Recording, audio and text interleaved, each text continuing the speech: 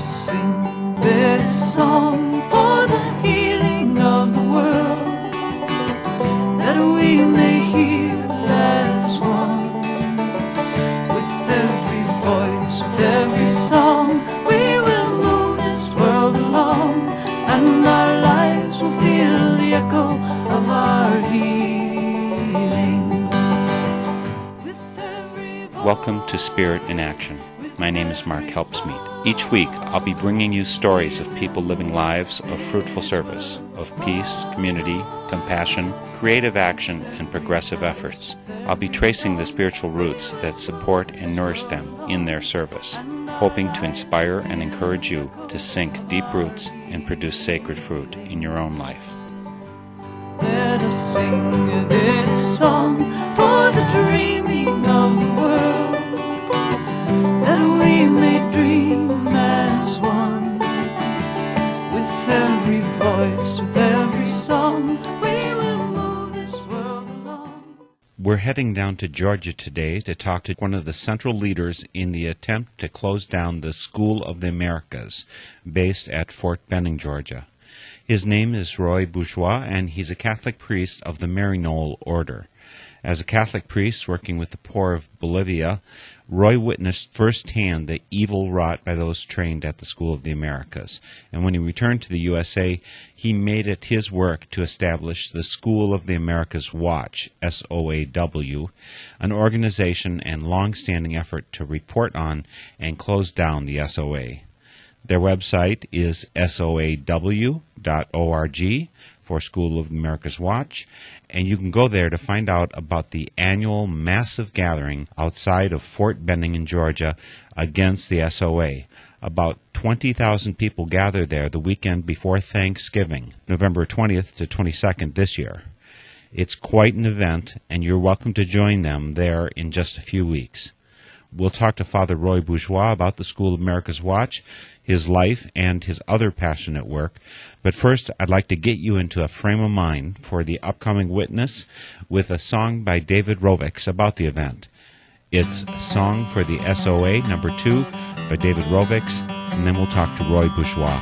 I pulled up there at the gate. I'd come to keep a date with 10,000 of my friends, here to right some wrongs and make amends. Folks came in buses, bikes and cars, with voices, fiddles and guitars, all kinds of people, shapes and styles, burn those frequent flyer miles. First thing I see is a singing nun at the frisky age of 91. She's here fresh out of jail, told the judge I ain't got no bail. I'm bearing witness right here and now, 'cause we've got to change the world somehow. So with you all right here I pray, we'll shut down the SOA.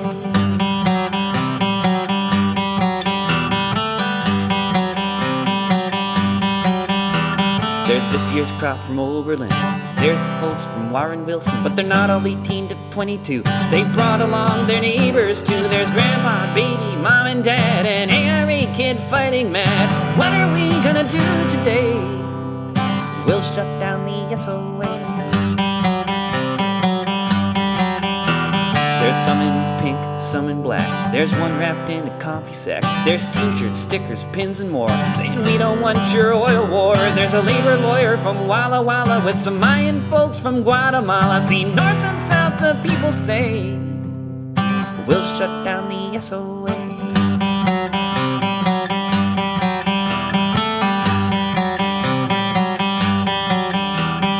Pouring blood, crossing lines, holding crosses, making signs. There's priests and punks and groups and pairs, along with the gang in wheelchairs. There's Josh and Abby, Bill and Sue, Charlie Tao and you know who, giant puppets, paper mache, saying we'll shut down the SOA. Yeah, we'll keep coming to this town till this torture school's shut down. Then we'll march as we intone, you do not walk alone, to the next symbol in our sights in the global fight for human rights. But for now we're here in this Georgia clay, saying we'll shut down the SOA.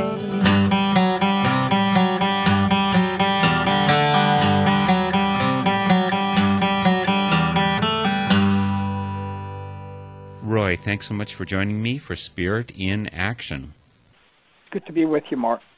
You're down in Georgia, I believe, but you've been traveling all over. You've got a pretty heavy speaking schedule, and I think you've also been down to Honduras just recently. Tell me about what you've been doing. Yes, my life is revolving for years now around U.S. foreign policy in Latin America. And what brought me into this issue, years ago when I left the military, thinking of making the military a career, I had this experience in Vietnam that was a turning point in my life. I realized that I didn't want to be a warrior. I wanted to be a peacemaker, a healer, very inspired by a missionary priest I met in Vietnam. And this led me to joining the Maryknoll Order, became a Catholic priest, and went off to serve the poor in Bolivia. And it was there in this slum of Bolivia outside of La Paz, the capital, where this became my home for the next 5 years. And it was here where the poor really became my teachers. They really introduced to this gringo my country's foreign policy. I knew so little about it. And, of course, they were on the receiving end. What was going on is not complicated, which later led to the School of the Americas issue, but we were on the wrong side. Our country, the United States, was supporting a brutal dictator in Bolivia, General Hugo Banzer, and really giving arms and training to the men with the guns, the military who was very repressive. Not only in Bolivia, but next door in Chile was General Augusto Pinochet, and of course the militaries of Central America. My life had meaning there. I was very happy working with the poor, struggling for justice and a better way of life with them. In my 5th year, I was arrested and was forced out of the country, expelled, and became very involved in El Salvador after Bishop Oscar Romero was assassinated, and 4 U.S. church women, who 2 of them were the Maryknoll sisters, good friends, Maura Clark and Ida Ford. But that brought us much closer, Mark, to El Salvador. We spoke out against our country's military aid to El Salvador, but we couldn't stop the bloodshed. It got up to $1 million a day, all coming from our tax money. I've never seen anything like El Salvador, having gone there a few times during the height of the Civil War and the height of the death squads there. I've never seen a military so brutal to its people. It was really the slaughter of the innocents. They now went after these 6 Catholic priests of the Jesuit order at their university in San Salvador, who were educating the world about what was going on in this little country, El Salvador, and also talking about U.S. military aid there. But the military entered the University of the Jesuits November the 16th, 1989, after midnight, and dragged these 6 Jesuits out of their rooms. Most of them were scholars, professors at the university. With them was a young mother, their co-worker Elba, and her teenage daughter Selena. And they were massacred. They were shot at close range, and this made the front pages of our newspapers. Members of Congress, some knew the Jesuits, and they became very angry. They sent a congressional task force to investigate and came back reporting that those responsible for the massacre were trained at the U.S. Army School of the Americas at Fort Benning, Georgia. That is where I am today, and that brought me here in this little apartment where I'm looking outside of my window here. Welcome to Fort Benning. I and a small group of 10 of us came here in 1990 to start investigating the U.S. Army School of the Americas. Wow, that's quite a journey, starting from your time in Vietnam.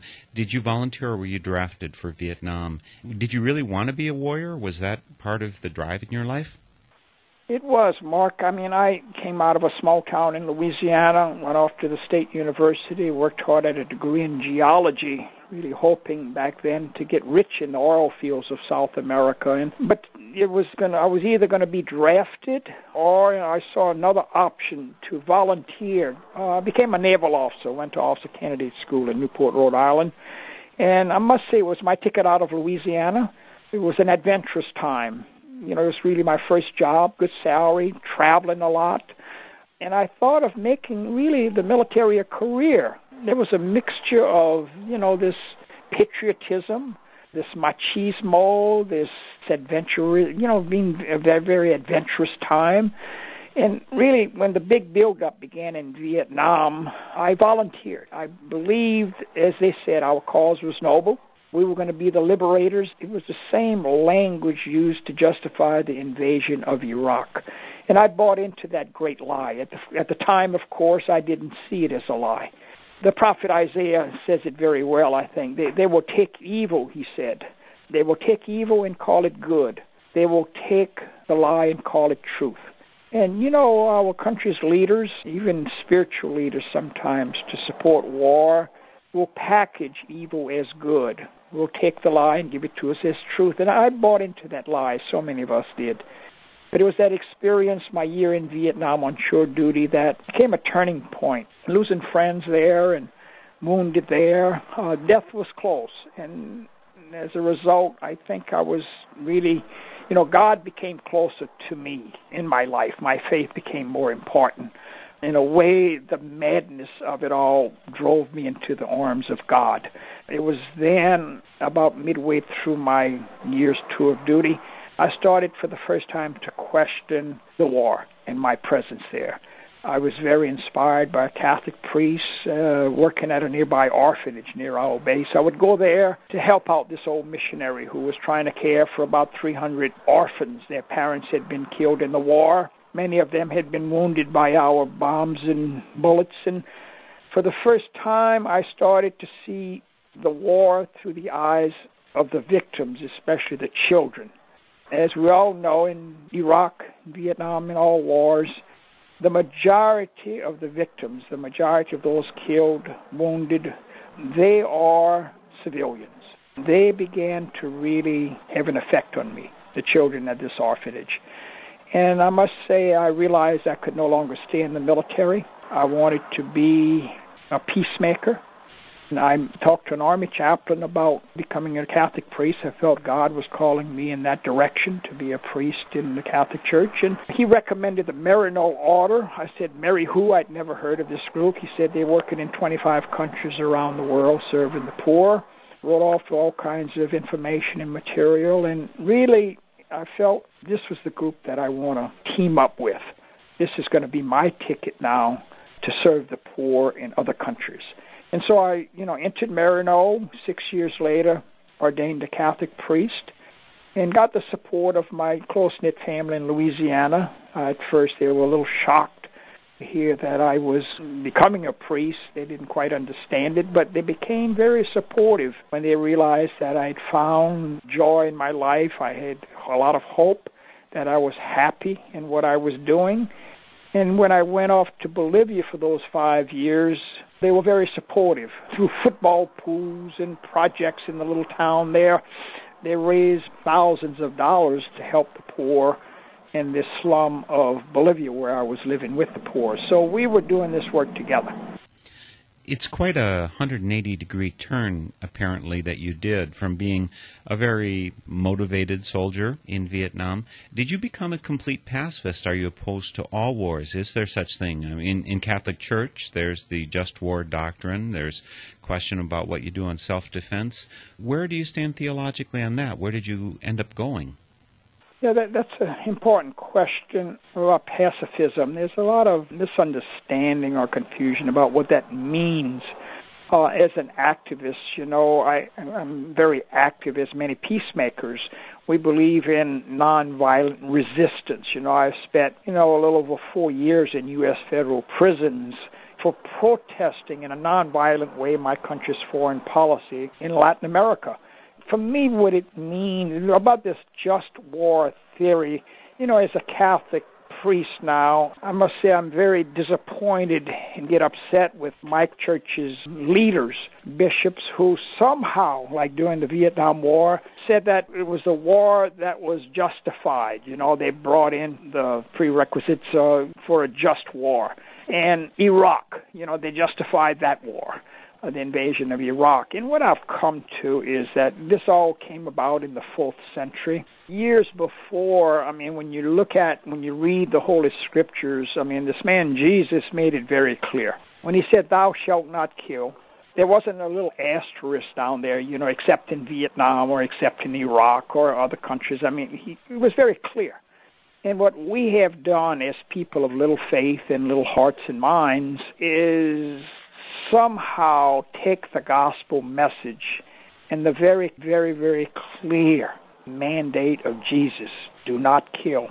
Violence is not the way. And, we try and come up with diplomatic reasons and sophisticated theology to justify war.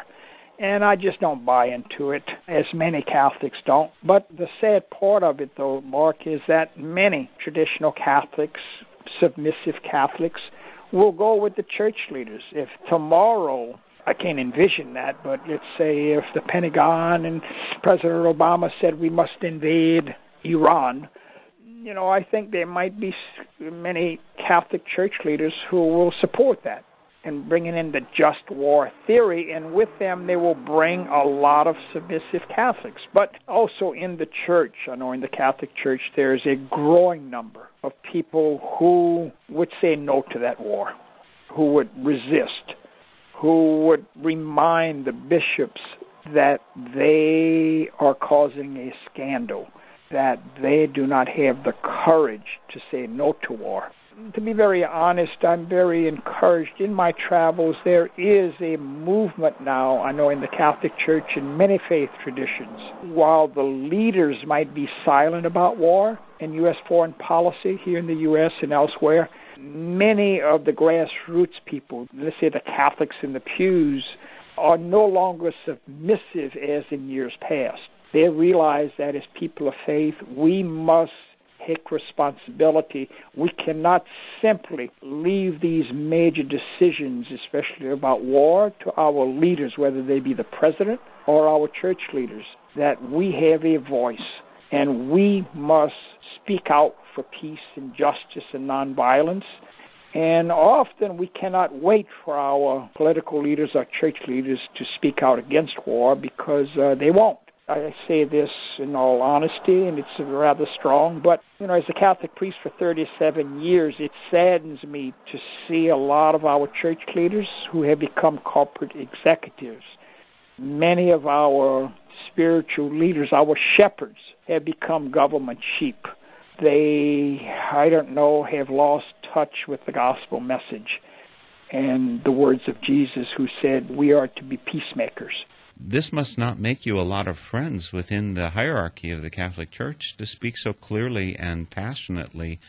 I think that Francis of Assisi had the same issue. A lot of people opposed him because he was speaking out in support of the poor, but somehow he did get accepted into the church much better than I think we would have predicted. What's your status with respect to the church? Do they want to kick you out, or is the Maryknoll a safe haven for people who really want to live out that gospel message of Jesus? I was very blessed when I chose, this was grace at work, when I entered Maryknoll as a young man, leaving the military. Maryknoll over the years, has been my community. It's been very supportive of my work in peace and justice. When I started the School of the Americas Watch, this was not a big issue. I mean, we live and work with the poor of Latin America and see firsthand the brutality of the military. So when I came here to start organizing and to investigate the School of the Americas, I received in the early days and throughout these years great support from my Maryknoll community. They come to our annual gathering every November. In fact, we're preparing next month. About 20,000 people will gather at the main gate of Fort Benning to once again call for the closing of a school. The School of the Americas, now renamed WHINSEC, the Western Hemisphere Institute for Security Cooperation. We will be gathering here 20,000 strong once again to keep alive the memories of the victims, the countless numbers of people in places like El Salvador, Guatemala, Honduras, and elsewhere who have been killed and made to suffer through this training. Graduates of this school, over 60,000 we have trained here from 17 countries in Latin America, all with our tax money. These soldiers, after learning their combat skills, their commando tactics, they have gone back to these countries and have caused untold suffering and death. I'm happy to say while we began way back 20 years ago with 10 of us, the movement has just blossomed. Now, when we gather next month, I would say among the 20,000, over half will be college and university students. We have a lot of military veterans here. Iraq vets, Vietnam vets. We're going to have a lot of nuns with us who joined our movement in the very beginning. We're going to have a lot of parents coming with their children. And what we're all doing is trying to use our voices to call for the closing of a school. What we're trying to do is connect in solidarity with sisters and brothers of places like Honduras and El Salvador who are on the receiving end of our country's foreign policy, which is really rooted in a grave injustice. We have been going to these countries, let me say over the last couple of years, we have visited 15 countries in Latin America whose troops are being sent here to meet with their presidents and defense ministers about pulling out their troops. It hurts us, as U.S. citizens to see in Latin America how we are perceived by the people there. They often refer to our country as El Imperio, the empire. We have been in their countries for decades, exploiting their cheap labor and their vast natural resources. Well, that's changing now with this sea change taking place in these countries. Their presidents are becoming closer to the poor than with the rich. I'm happy to report that we've gotten 4 countries after meeting with their presidents and others. We've gotten 4 countries to sever their ties to the school. Those countries are Argentina, Uruguay, Venezuela, and Bolivia. It was a joy to go back to Bolivia. Now, here's a country where the majority of the people are indigenous. And for the first time in Bolivia's history, they have a president, President Evo Morales, who we met with when we were there, who has become the very first indigenous president of the country. And that is giving a lot of hope to the people. And what we also found was a lot of the militaries of these countries are being sidelined. Closing the School of the Americas at Fort Benning, we feel, will help sideline those militaries of these countries that have really caused a lot of suffering to their people. Once again, Maryknoll and the Jesuits, and when we gather here, all these religious communities, the nuns, the Franciscans, their community members are among the 20,000 here simply because we see a grave injustice. We see something here that leads to violence rather than peace. Let's make sure that people can connect up with that. I assume other people can come.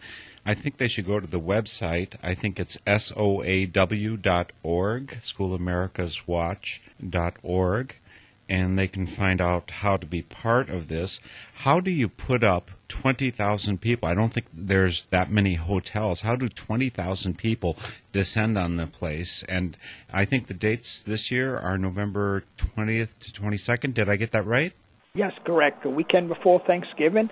And for more information and, our group rates at the hotels can all be found on soaw.org, as you just mentioned. It's amazing. Columbus, Georgia, 100 miles from Atlanta, south of Atlanta, is a city of about 300,000. Fort Benning is the biggest employer here. 25,000 troops here. Another 15,000 civilians work on the base. There are all these hotels. In fact, just over the last 2 years, another 6 or 7 hotels have sprouted up. There have been, in the past, a couple of years where folks had to go, a half hour away to get a hotel room in other parts of Georgia. But the last couple of years, because of new hotels coming up, and I must say, when we first got started here, Mark, they referred to us protesters as a small group of outside agitators. They didn't know really who we were and a little sort of threatened by protesting here, in a big military town. But that has changed. When our numbers got up to about 5,000, I remember getting a call from the Visitors Bureau asking when our next convention would be. What I didn't realize was that, we were pumping a lot of money into this community, filling up the restaurants and hotels. And so I used to have to call all these hotels to get group rates. Well, the Visitors Bureau does that now. And really, the people have gotten to know us, those so-called SOA Watch people coming in. They know who we are. We're peacemakers. We come in the name of peace. And they know that we are connecting as U.S. citizens to people in other countries of Latin America who are made to suffer because of this school down the road at Fort Benning. and because of our country's foreign policy. And, I live in this community now. I get a lot of good, positive feedback asking, when are the protesters coming back? They're real, they've never met nicer people. And it's going to be a great event again. We're going to have a lot of speakers, musicians. That Saturday night when we gather, that Saturday before Thanksgiving, what we do, we take over the convention center. We have thousands there. We have teach-ins and workshops, and we address all these issues of peace and justice, discrimination. Just among the 28 Jesuit colleges around the country, they bring about 3,000 of their students, and lots of students come now from high schools. And Sunday, when we gather, it's very solemn. We have this funeral procession. The thousands who are here at the main gate of Fort Benning, we have this procession, and thousands carry these small white crosses bearing the names and the ages of the victims, many of them children. And as we process solemnly the names of the victims, those killed by graduates of the school, are called off on the PS system, and after each name, the thousands there in unison will say, presente. This person is present with us. It's part of the Latin American tradition, their culture, that word presente, this person is present with us. And then when we get to the main gate that's locked, is topped with barbed wire, chain link fence, we put those crosses and photographs of the victims on that fence. We turn it into this memorial wall. And again, it's deeply spiritual. I think we're touching on the sacred here, and many weep. Many, when they get to the fence, they just kneel in silence to remember those who had been the victims. November 16th of 1989, 8 precious children of God were visited by death at the government's hand, spilling blood where their humble feet had trod. Lágrimas brotan de los ojos de Dios al suelo del jardín del cielo. Ya crecen las flores de luz en el nombre de nuestro Señor Jesús. Blood flowed like fire into the rivers of the night, coursing through lands near and far, warming the passions of those who seek justice, shining with the radiance of a star. Lágrimas brotan de los ojos de Dios al suelo del jardín del cielo. Ya crecen las flores de luz en el nombre de nuestro Señor Jesús. In the heavens of our dreams, God shed a tear which blossomed like a flower in the sky. 7 teardrops more lit the velvet of the night, flowers in the fields where they lie. Lágrimas brotan de los ojos de Dios al suelo del jardín del cielo. Ya crecen las flores de luz en el nombre de nuestro Señor Jesús.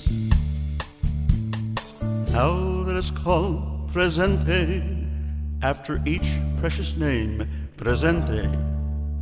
Selena. Presente. Elba Julia. Presente. Ignacio. Presente. Amando. Presente. Joaquín. Presente. Ignacio. Presente. Segundo. Presente. Juan Ramón. Presente.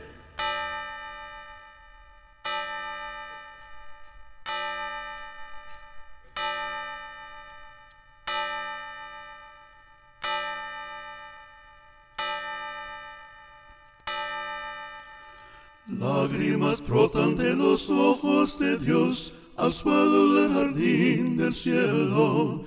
Ya crecen las flores de luz en el nombre de nuestro Señor Jesús.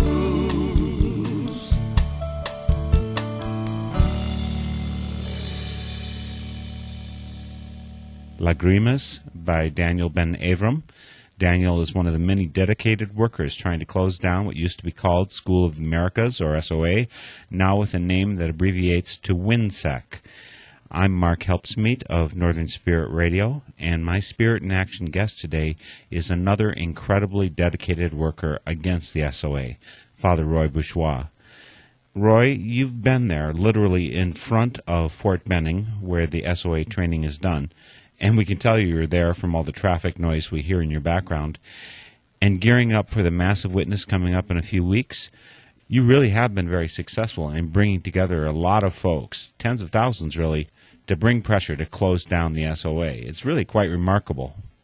I want to say, too, we're getting very close, Mark, to closing the school. We have a bill in Congress, H.R. 2567, and it's very important for our listeners to contact their members of Congress and simply say that they support the bill to cut off funding to the School of the Americas, the SOA. They'll know exactly what you're talking about. 2 years ago, we came within 10 votes of cutting off the funding. We're getting there. We're not going away. The movement is growing. It continues to grow. Major newspapers have addressed this issue and called for its closure. The Washington Post, the New York Times, Newsweek, the Chicago Tribune, the Detroit Free Press, Boston Globe, and Los Angeles Times, and many other newspapers. I mean, this is a big issue. It won't go away, and we are hopeful that within, I would say, next year or perhaps even in the fall, they're going to vote on this next month. I and many in the movement who have been in the military, Mark, have a problem with the school in this regard. I've debated 3 of the commandants of the school over the years at different universities. I welcome those debates. I believe in debate. You know, the commandant of the school gives his reasons why we need the school. The principal reasons that they've always given for the school is that we are teaching democracy, and we are very transparent, they said, about what we're teaching. Well, about teaching democracy, I must say we've got a real serious problem with that, especially we who have been in the military. I don't know how you teach democracy behind the barrel of a gun. This is not possible. I don't know how you teach democracy behind a chain link fence that I'm looking at now that says no trespassing. About this issue of transparency, the reason we have been able to indict the school for its many human rights abuses is because we always had, before the year 2001, we always were given the names of the graduates. Where there are human rights abuses, especially in Colombia today, where most of the soldiers are coming from, when the names of those soldiers responsible for these atrocities are publicized, we go to the list. Usually about 85% are graduates of the school. But in the year 2001, they stopped giving us the names. They give us the countries that are represented here, but all of the names of the soldiers are blacked out. So much for transparency. What are they hiding? Why isn't it transparent? This is a combat school. Courses revolve around combat skills, counterinsurgency. Also, front page of the Washington Post, 1998, front page, the U.S. taught at the school were the torture manuals. They discovered in the curriculum, and it had to come out, it was announced by the Pentagon, that manuals used in the curriculum actually advocated torture. I just don't know how one begins to justify this school. One last thing, and this is very important. The starting point of this issue is not here. It's not the combat courses here, the M16s that they're taught to use, the counterinsurgency courses. The starting point of this issue is Latin America. If we were to get on a plane tomorrow and we would go to El Salvador, Guatemala, Colombia, Bolivia, all of these countries whose soldiers are here, we would notice, we would see the majority of the people in these countries are struggling for survival. They are the poor of these countries. They make up the majority of these countries. They live in shacks without running water. When their kids get sick, there's not a clinic to go to get those needed medicines. So many of them will die before reaching the age of 4 or 5. And all I want to say to anyone who might try and support this school, the poor of Latin America do not need commandos. They don't need more soldiers or guns. They need food. They need adequate housing. They need health care. And this really is at the very core of this issue. Amen. I'm totally with you there. One last thing, because it comes to mind, this beloved General Eisenhower, Ike, said it very well. Every dollar that we spend for a missile, every dollar that we spend for an aircraft carrier or a gun, that money, that dollar is a theft from those who are hungry, from those who lack adequate housing. That is the message of the Gospels, the message of the Sermon on the Mount, Absolutely.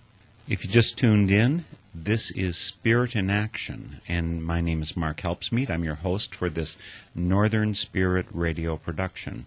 You can always find out about the guests on my program and listen to these and other programs via my website, northernspiritradio.org. We're speaking today with the founder of the School of America's Watch. His name is Roy Bourgeois, and he is a Maryknoll priest, has been dedicating his life to working for the safety and well-being of the poor for so many years. It's a real joy to have him join us today for Spirit in Action.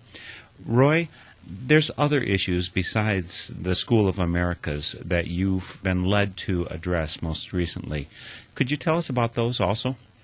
Yes, Mark, I want to just say this in a personal way. I've been a Catholic priest now for 37 years. I have a deep love for my church and my ministry. Now, what has happened over the last 20 years in working on this School of the Americas issue, speaking out about the injustice of this school and our country's U.S. foreign policy in Latin America, in my many, many talks over the years in churches and colleges, I have met a number of devout Catholic women who share their faith with me as a Catholic priest and also said that they, too, as a woman of deep faith, felt called to the priesthood. And I must say at first, being a guy, always told that you cannot because this is our tradition. Only males can be ordained. Females cannot. I must say, because meeting more and more women, I had to really ask, why not? And I started to do some research. It's an issue that we never really talked about in the seminary years ago. But what I discovered is that we profess, as people of most faith traditions, we as Christians, we profess that God created men and women of equal dignity and standing.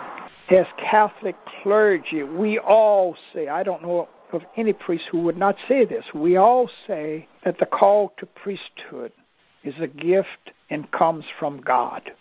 And the next question is the one I had to ask myself, and I think all priests, beginning with Pope Benedict on down, we have to ask. And it's this: who are we as men to say to women, our call is valid, but theirs is not? Who are we as men to negate God's call of women to the priesthood? And what I've discovered, Mark, is something very serious. I've discovered that at the very core of my church's teaching that excludes women from the priesthood is this sin of sexism. Sexism, like racism, is a sin.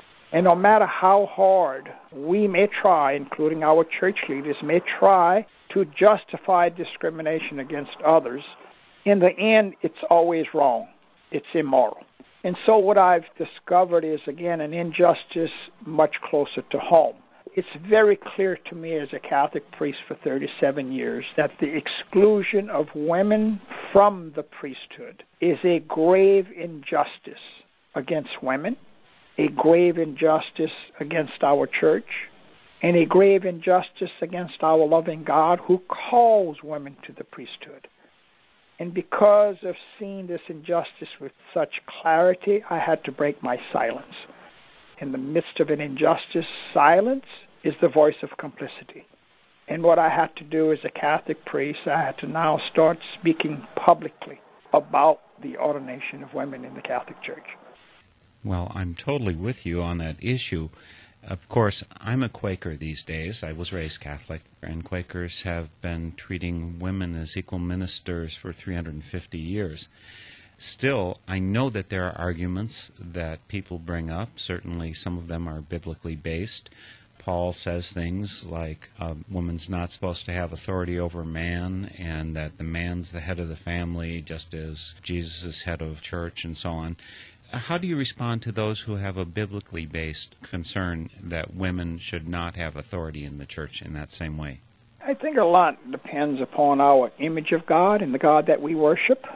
I mean, for a lot of church leaders, the God that they worship is a very sexist God, very male God who prefers men, that somehow men are superior to women. But, in 2009, I mean, most theologians, most people of faith, I think, do not have that image of God. The problem also in dealing with sexism, like racism, at the very core of that is this issue of power. Patriarchy is at the root of this. 5,000 years of patriarchy, some 2,000 in the Christian churches, in the Catholic Church in particular, and it's not easy to break down. What we have are men who claim this divine right to interpret the Scriptures. Men in the Catholic Church have always claimed a divine right to interpret the mind and the will of God. Well, they might feel they have this right, but there's a problem here. 50% of the population, if not more, are women. Men are brought into the world by women. There could be a tremendous argument, I think, where women are more godlike. Sometimes I think I could put together a very good argument why only women should be ordained. They give birth. They are more godlike. They are co-creators. But I do believe in this issue of equality. I think it's ignorance at work. When I hear a church leader or some fellow priest saying or trying to go to the Scriptures to justify sexism or racism. I mean, I grew up in the rural South. We use the Bible to justify the segregated schools. In the church that I attended as a Catholic, I remember this growing up in our little town, the last 5 pews were reserved for the blacks. And, for hundreds of years, the Catholic Church, said that slavery was according to the will of God. That was acceptable. That was part of the Church's teaching. And, of course, Galileo, Copernicus got in big trouble, were excommunicated because they tried to say that the earth was not the center of the universe, but that we were revolving around the sun. And they were seen as heretics. And what we've got here, I think, years from now, we will look back at this church's teaching and simply ask, how could we have been so ignorant? As we ask now about our policies toward, in our schools and churches, I look back, why growing up Catholic, how could not, our priests simply say to the congregation, with the last 5 pews in the back for the black members, we've got a little problem here. There seems to be a contradiction to what Jesus is saying. So let me just say, Mark, what has happened in my own situation, because I have been so vocal, I have gotten in trouble with the Vatican, because basically what they're saying, not only is this the church teaching, women cannot be ordained, clearly stated. Not only that, but there will be no debate or discussion about this issue. Now, this is what I find very offensive. They say that in the Quaker tradition or, in other faith traditions, that mature people of faith would be told that you cannot discuss about gender equality in your church or sexism or racism. I mean, this is just incomprehensible. Basically the message from Rome is, no debate, no discussion, go to your room. And this is not acceptable. Most people, the polls are showing, a recent Gallup poll showed that the vast majority of Catholics support the ordination of women. Also, I came across, the documentation is there, the Second Vatican Council document, a very important document in the Second Vatican Council. The Church in the modern world states very clearly, every type of discrimination based on sex is to be eradicated as contrary to God's intent. But what happens here is, I think, Mark, what happens, we as humans, kind of make God in our image. We make God as, the male militant, who's going off to war, who has men as superior and women as inferior. And what I've discovered in my research over this last year especially, beginning with Aristotle and then the 4th century St. Augustine, one of the early fathers of the church, later St. Thomas of Aquinas, all these well-known saints, the best and the brightest in our church history, who all said men are superior, women inferior. Some went so far, it's so offensive, I don't even bring this up in my lectures. Each of them said to, like St. Thomas Aquinas, that women are defective males. I find that so offensive. I wouldn't even use that quote in a talk today. But what we have today in the Catholic Church is part of that DNA. The church leaders in Rome cannot use that kind of language today. So what they do is simply say that Jesus chose only male apostles. The 12 apostles were male. Well, that's not sound theology. That can't stand up to scrutiny, because we all know that Jesus chose Mary Magdalene, a woman, to appear to first after the resurrection, which is the very core of Christianity, the resurrection. And Mary Magdalene and other women were chosen by Jesus to bring the good news of his resurrection to the male apostles. Where were they? They were hiding out behind locked doors. They were very fearful. And it's important to note in the 4 Gospels that, when the women brought the message commissioned to them by Jesus, the good news, the men did not believe the women. 2,000 years later, we men still don't believe women when they are saying they are equal, they are chosen. God is calling them to the priesthood like men.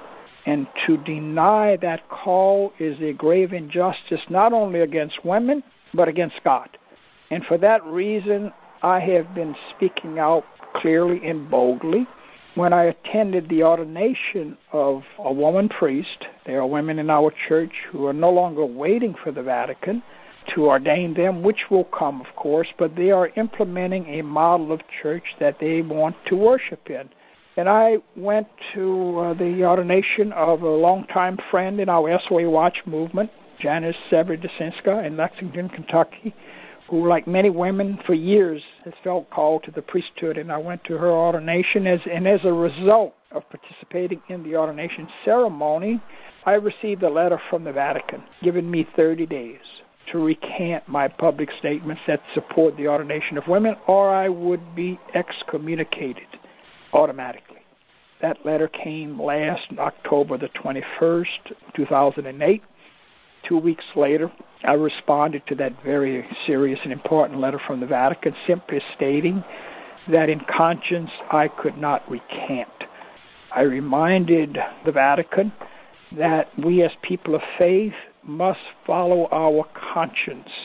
There's a very important quote, actually, that I used. The present Pope Benedict, when he was a Cardinal Ratzinger, he stated, "Over the Pope there still stands one's own conscience, which must be obeyed before all else." And I simply said, the Vatican is telling me I must recant my belief in public statements that support the ordination of women in the church. This I cannot do. I must obey my conscience, which tells me that the exclusion of women from the priesthood is a grave injustice. And that's my position. I continue to say in conscience I cannot and will not recant. My ministry continues. I get so many calls, so many invitations now to speak not only about the injustice of U.S. foreign policy in Latin America, but getting many, many calls from Catholic groups like the Call to Action group to speak specifically about gender equality in our church and the ordination of women. I can see why. It certainly is an injustice long overdue for correction. Part of what you said there, Roy, was that as of last October you received this letter you wrote back, said, no, I can't recant in all good conscience. And they said you had a month. Does that mean that they followed through, or did they recant on their threat of excommunication? Well, since I wrote my letter November the 7th, 2008, just 2 weeks later, to the Vatican, stating in conscience I cannot recant, what we have here again is a grave injustice. And at the root of that injustice, I did say, was the sin of sexism. And I just want to say I do believe that the reason our church leaders do not want to publicly debate this issue is simply they know they cannot. They are not confident in defending the church's teaching. It simply is not sound theology, nor can it stand up to scrutiny.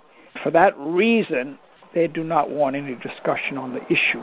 But let me just say, this is a movement, the women's ordination movement in the Catholic Church is a movement whose time has come. It's growing. It will not go away. Like any injustice, it will not go away. The situation I'm in, I must say, is a difficult one. It brings with it a lot of pain. Rome did not have the decency, the Vatican, to acknowledge receipt of my letter. I just felt, as a priest for 37 years, that they would, acknowledge receipt of my letter and respond to the different points that I've made. It was automatic. I had 30 days to recant. If not, I would be excommunicated automatically. And so I got the letter October the 21st. So November the 21st, I was automatically excommunicated. Now, for a lot of people, this, including myself, this does not make sense. Now, the Vatican may be saying that I have been excommunicated, not in good standing with the Catholic Church. If that's their position, I can't do anything about that. But I do know in my heart, in my conscience, I'm in good standing with my God. I am not excommunicated by my God. And I must say, too, it meant an awful lot to me to get the support of my family in Louisiana, who's been very supportive on my other peace and justice work. But I was a little concerned when after I mailed the letter to Rome, I drove to Louisiana to bring the news, the very serious news, to my family in Louisiana. My dad is 95. We lost my mom 3 years ago, but my brother and 2 sisters and a close-knit family there with the nieces and nephews. But we had a family meeting, and I wanted to tell them personally about my situation and how Rome was telling me I must recant. And I gave them a copy of the letter I sent to Rome. I really didn't know what to expect, but my father, he's in great shape. He goes to church every day, actually. And he just said that, God brought Roy back from the war in Vietnam, brought Roy back from Bolivia, his work in El Salvador, and God is going to take care of him now. He said, I support Roy. He's doing the right thing. Gave me this big hug. We wept. And I must say, for my siblings to hear that from my dad, in a way, to get that blessing was very important to them, because they thought that he might be hurt by this, that he might be made to suffer because of my decision to do this. But I came back to Georgia to continue my work and felt so at peace.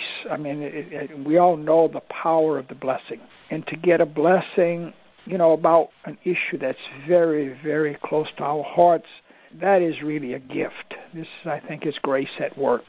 And my dad and my family continues to, and I wanted all my nieces and nephews to know why I could not recant. I sent them all a letter explaining to them. I want them to know why their Uncle Roy is in this situation, that conscience is something very sacred. And when we follow our conscience, we are at peace.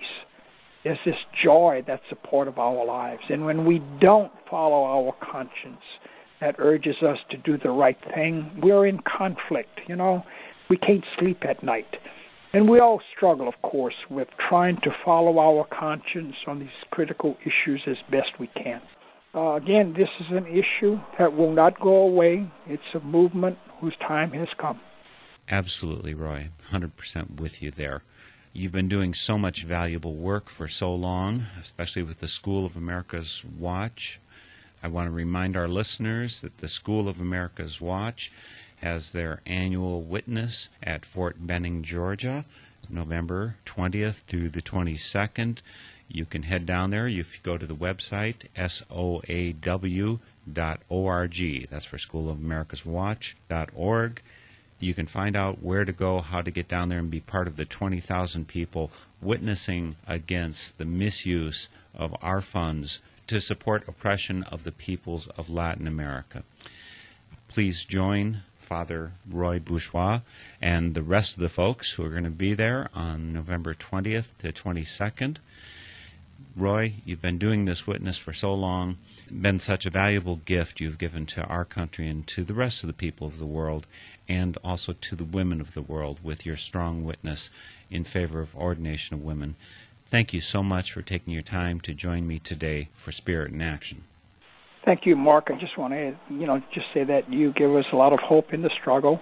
Also, it's been a joy to be with you, and your listeners. And just in closing, I just feel it's important that we try to address as best we can, clearly and boldly, these issues of injustice. And I've been very inspired in my own life by this Archbishop Oscar Romero, who is an inspiration to so many of us. But what he said was, let those who have a voice speak for the voiceless. Let those who have a voice, work for peace and justice. And I just feel this is where we come in. We can all do something in this work for peace and justice, and we can do it well.